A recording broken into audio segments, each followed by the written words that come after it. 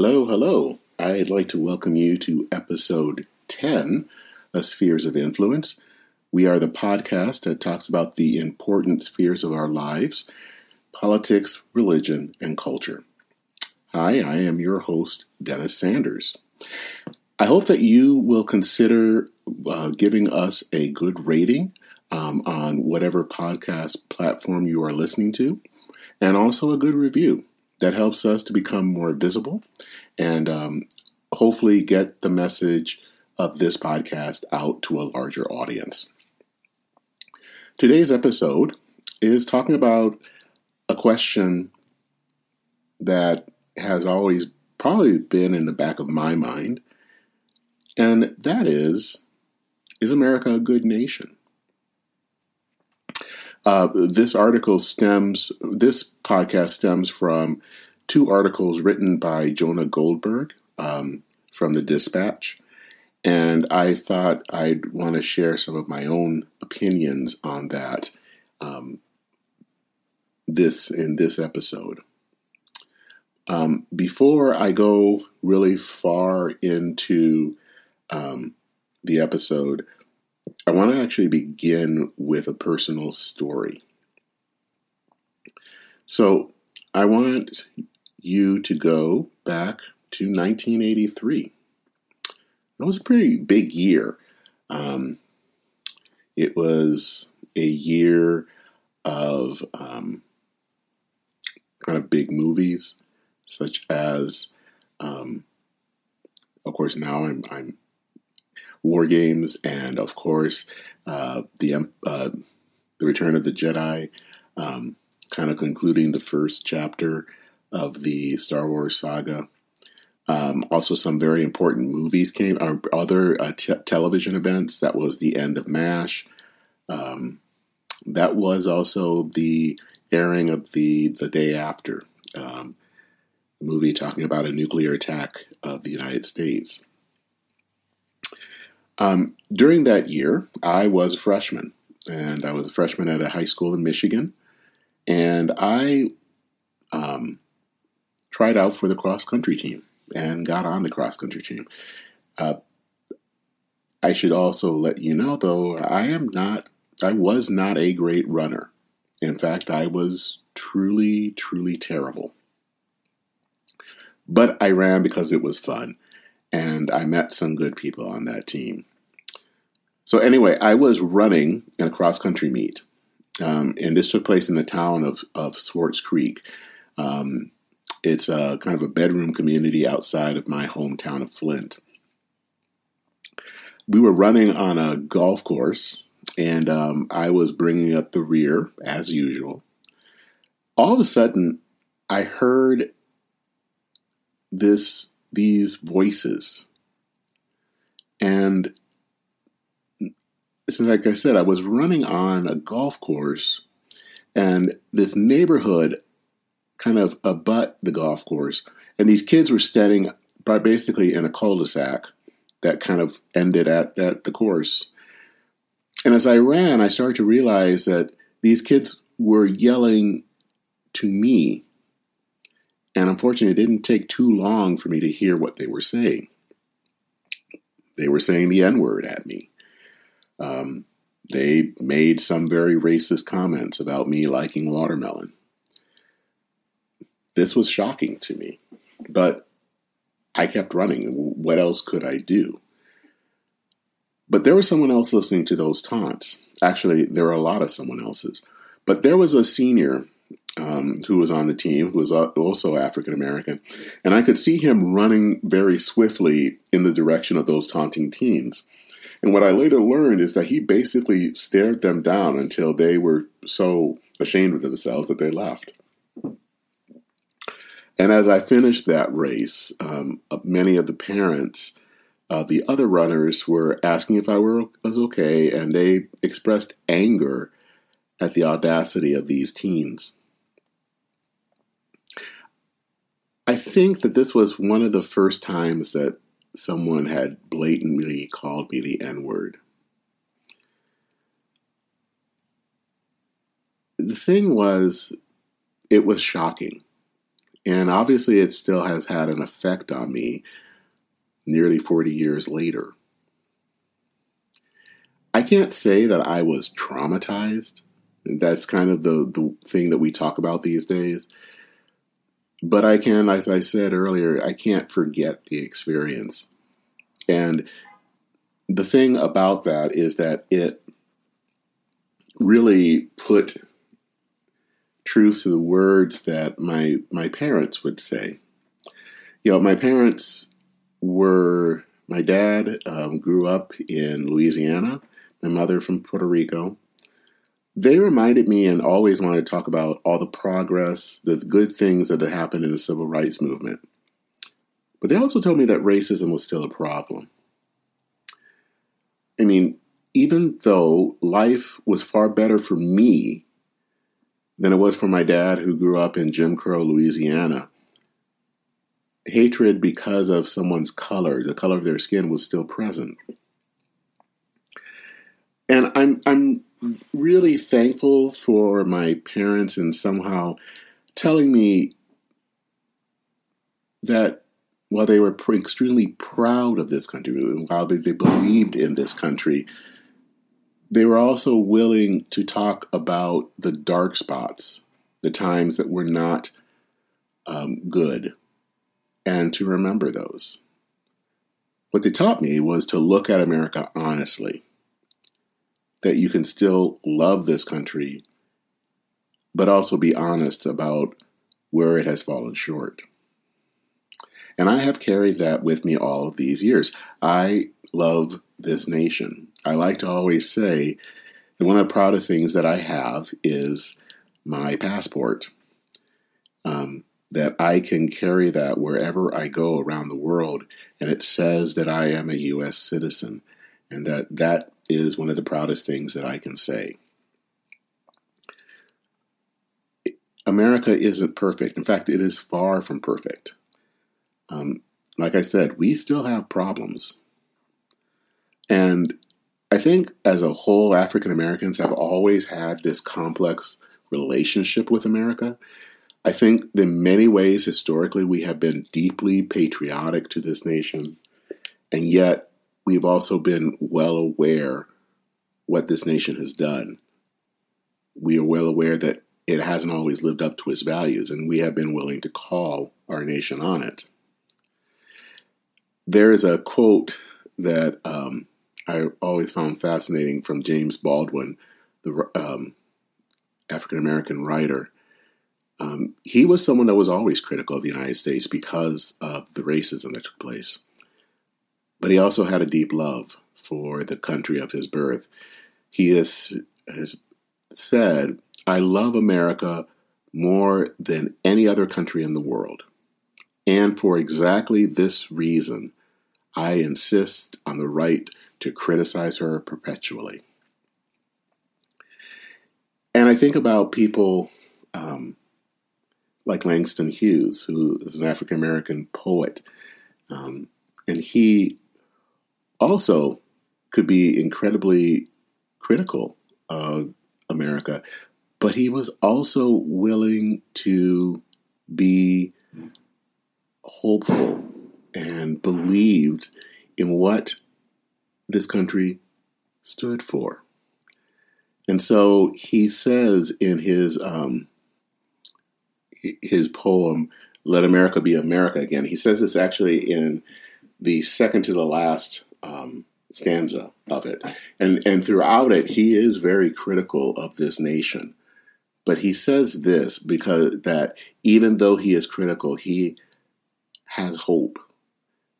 And he says the following: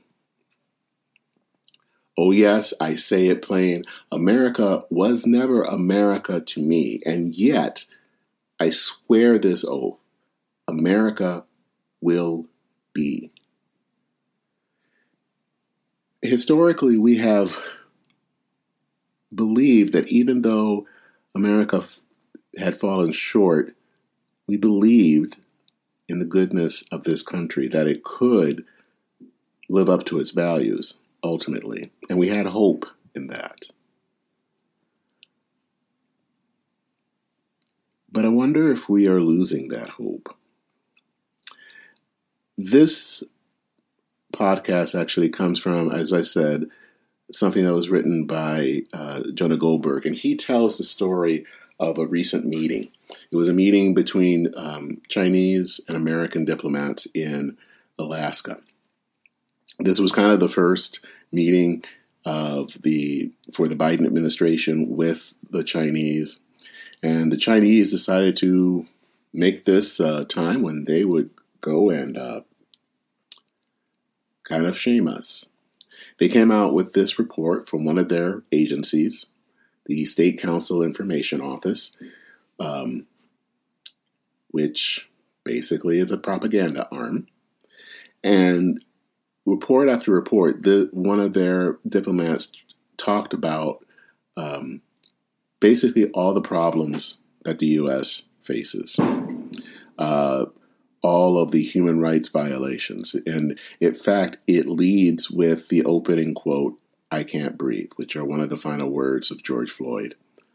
And so he talks a lot about the report, and also this diplomat talk about systemic racial discrimination, talking about guns and white nationalism, and all of this stuff is basically he's saying that we don't have any right to complain about what's going on, especially with the Uyghurs in China, who very many people basically say have been subjected to a genocide. And Goldberg is upset about that, but he's also bothered by the response from Antony Blinken, the Secretary of State. He wasn't really able to give a forceful retort. He basically said that we never claim to be perfect, but we confront our problems openly. That is true. There is nothing wrong with that. In fact, it's what he has said, and I can actually now, I'm just looking for the words. So that we make mistakes, we have reversals, we take steps back. But we've done throughout our history is to confront these challenges openly, publicly, transparently, not trying to ignore them, not trying to pretend they don't exist, not trying to sweep them under a rug. Goldberg thinks that there is some merit to it, what he said. However, that China is trying to say that our failures are so deep and so profound that we have no right to or standing to condemn what China has done. Now, I think that Goldberg is a little too willing to kind of say that we're no longer have as many racial problems. And he is true. But obviously, there are still major issues. I am recording this from Minneapolis. This is where I've lived now for about 25 years. And just down the road from me is where the trial of Derek Chauvin is taking place. And he is the former Minneapolis police that is responsible for kind of the death of George Floyd, who was an African American. So, you can't really say that this is something that is over and done. However, where I do agree with Goldberg is you can't compare that to what China has done. China has basically, as I said, created genocide among the Chinese Uyghurs, trying to strip them of their faith, which is Islam, doing many things to try to basically erase them. For years, for the last maybe half century, they've been doing basically ethnic cleansing in Tibet, making sure that the Tibetan culture doesn't really exist. and making sure that the Chinese Han, the main group, that culture shines through. America has done things wrong. And I think Blinken was right to say that. However, what he needed to do is come back at China and hit them hard. And he didn't do that. He should have said that, yes, we do have made mistakes. But how dare you try to say that we don't have any standing? We don't have any standing. We have not committed genocide over people. We have not tried to ethnically cleanse people. That is what China is doing now, not what they did 50 years ago. And we're not talking about what America did 50 or 100 years ago. And yes, they did do some bad things. If you talk to Native Americans, they would say it was something like genocide. But that isn't who we are now. And we have tried to be a better nation and a better people. And Blinken should have been stronger in his response. So the question is, why didn't he? And this is where Goldberg goes and believes that it was because he was afraid of how the base of the Democratic Party would respond. That the progressive base, which tends to not look at America in very positive ways, don't really give Blinken the standing to say proudly who we are, because these people are not proud of being Americans. So the question is, what do you do with all of that? What do you do, especially if you're a person of color and you are aware of who we are as a nation, both the good and the bad, and how do you express that? And how do you express that in front of world leaders? And how do you do it in a way that shows that, at least compared to a country that is committing genocide, we are doing better, and we can't be compared even in the same zip code of what China has done.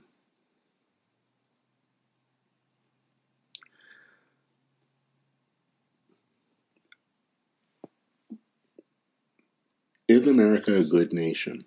That's the kind of the question I began with. I think that there are a lot of people these days, especially if you talk to things like Black Lives Matter, some people within Black Lives Matter, obviously someone like a Colin Kaepernick, and I do not want to put all of them down. I think they are also doing some very good things when it comes to police brutality. But none of them talk about America in the same way that I think a Baldwin or a Hughes did.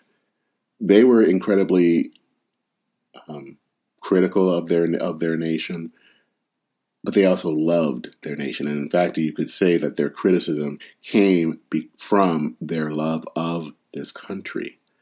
And when I listen to some more modern people and not all African Americans, but especially those that maybe consider themselves woke, there isn't that same pride in America. America is viewed as a very racist nation. It's one thing to say that there is such a thing as systemic racism. It's another thing to say that racism is basically endemic to who we are. But that has kind of become part of our culture. I think the 1619 Project by the New York Times, I think it does a good thing in trying to talk about the importance of slavery in the role of American history.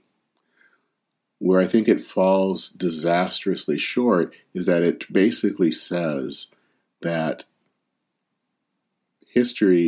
slavery is what is at the center of this nation. By placing the founding of America in 1619 and not 1776. It's saying that basically our whole being as a nation is because of slavery. And that's a bridge too far. It's one thing to say that we have done wrong and committed sin as a nation. It's another thing to basically say that we were basically created in sin. I think that America is a better place than many people want to admit. This year, of course, in 2021, we are commemorating the centennial of the Tulsa race massacre, when white citizens in Tulsa, Oklahoma, battled black citizens, and what has been called the Greenwood area of Tulsa, sometimes called Black Wall Street, was basically torched and destroyed. And one can look at that and say, this is yet another example of who we are. We're not any better than the Chinese. We don't have any right to tell the Chinese anything. Or we can look at that, see it as part of our history. Don't minimize it. Don't ignore it. Be honest about it. But also acknowledge that in many ways we aren't that nation anymore. We have moved forward. We are better than that.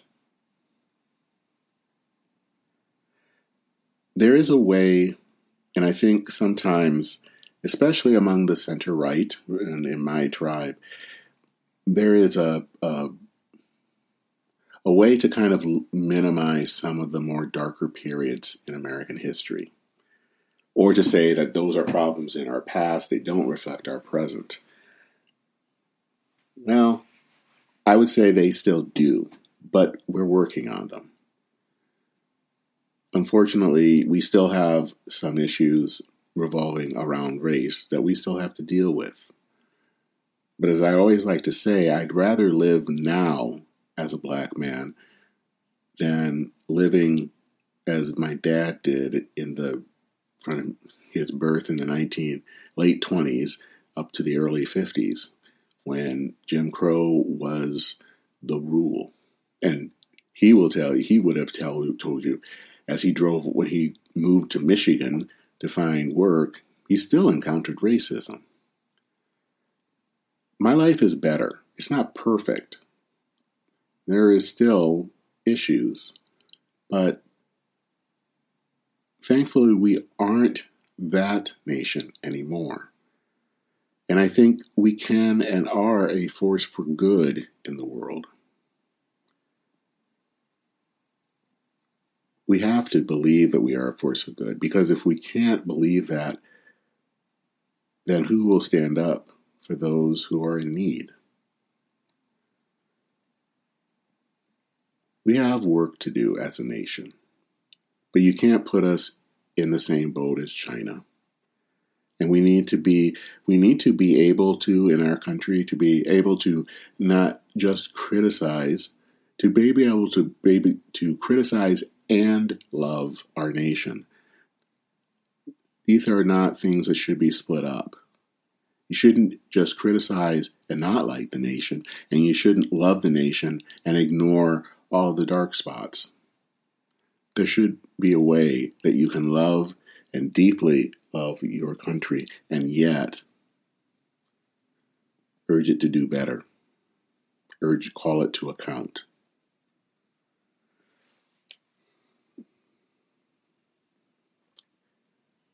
As I said earlier, it's been now 40 years since that incident in Michigan happened.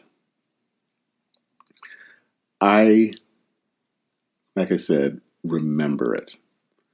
I don't know if I would say that it is traumatic, but you can't forget something like that. But I also know that America is a pretty good country. It is a country that believes in equality, that believes in freedom. They believed in those words that were printed in those documents, in the Declaration of Independence, in the Constitution. Even though the men who wrote them were incredibly imperfect, many owning slaves themselves, they believed in something. And they believed that America could be this place that was a shining city on a hill. And I believe America can be a shining city on a hill. I believe it is a shining city on a hill. In an imperfect world, an imperfect nation tries to do the best that it can to be an example, and also to call to account those nations that don't respect liberty or equality. America is pretty good. It is not great. It is not always the best country, but it's a good country. And good is good enough for me. And I hope it's good enough for you as well. Well, thank you for joining me on this 10th episode of Spheres of Influence, as we have discussed patriotism. Well, I would say basically is an honest patriotism. I'd like to know what you think. Do you think that America is a force for good in the world? If it is, how? If it's not, how can it be better? Feel free to send me an email by going to denmin@gmail.com. That's DEN as in den in a room, or a house, or an MINN, which is an abbreviation for Minnesota. Denmin is all one word at gmail.com. Again, if you are able to rate and review this episode or the podcast in general, please do so. We would love to get some response, and it also helps us to get the word out about this podcast to more people. That's it for this week. An upcoming episode, we will be doing an episode on post-religious America. And what does that mean? What does that bode for our future as a nation? So I hope to, and also hope to talk a little bit more about Black pride and anti-racism. How, in some ways, anti-racism might be hurting Black pride, people pride in who they are, by how it frames things. So those are some episodes that I'm going to be talking about. If you know of an episode or know of someone that I could interview for a future episode, please let me know. That's it for this episode. I will talk to you again soon. Take care. Godspeed.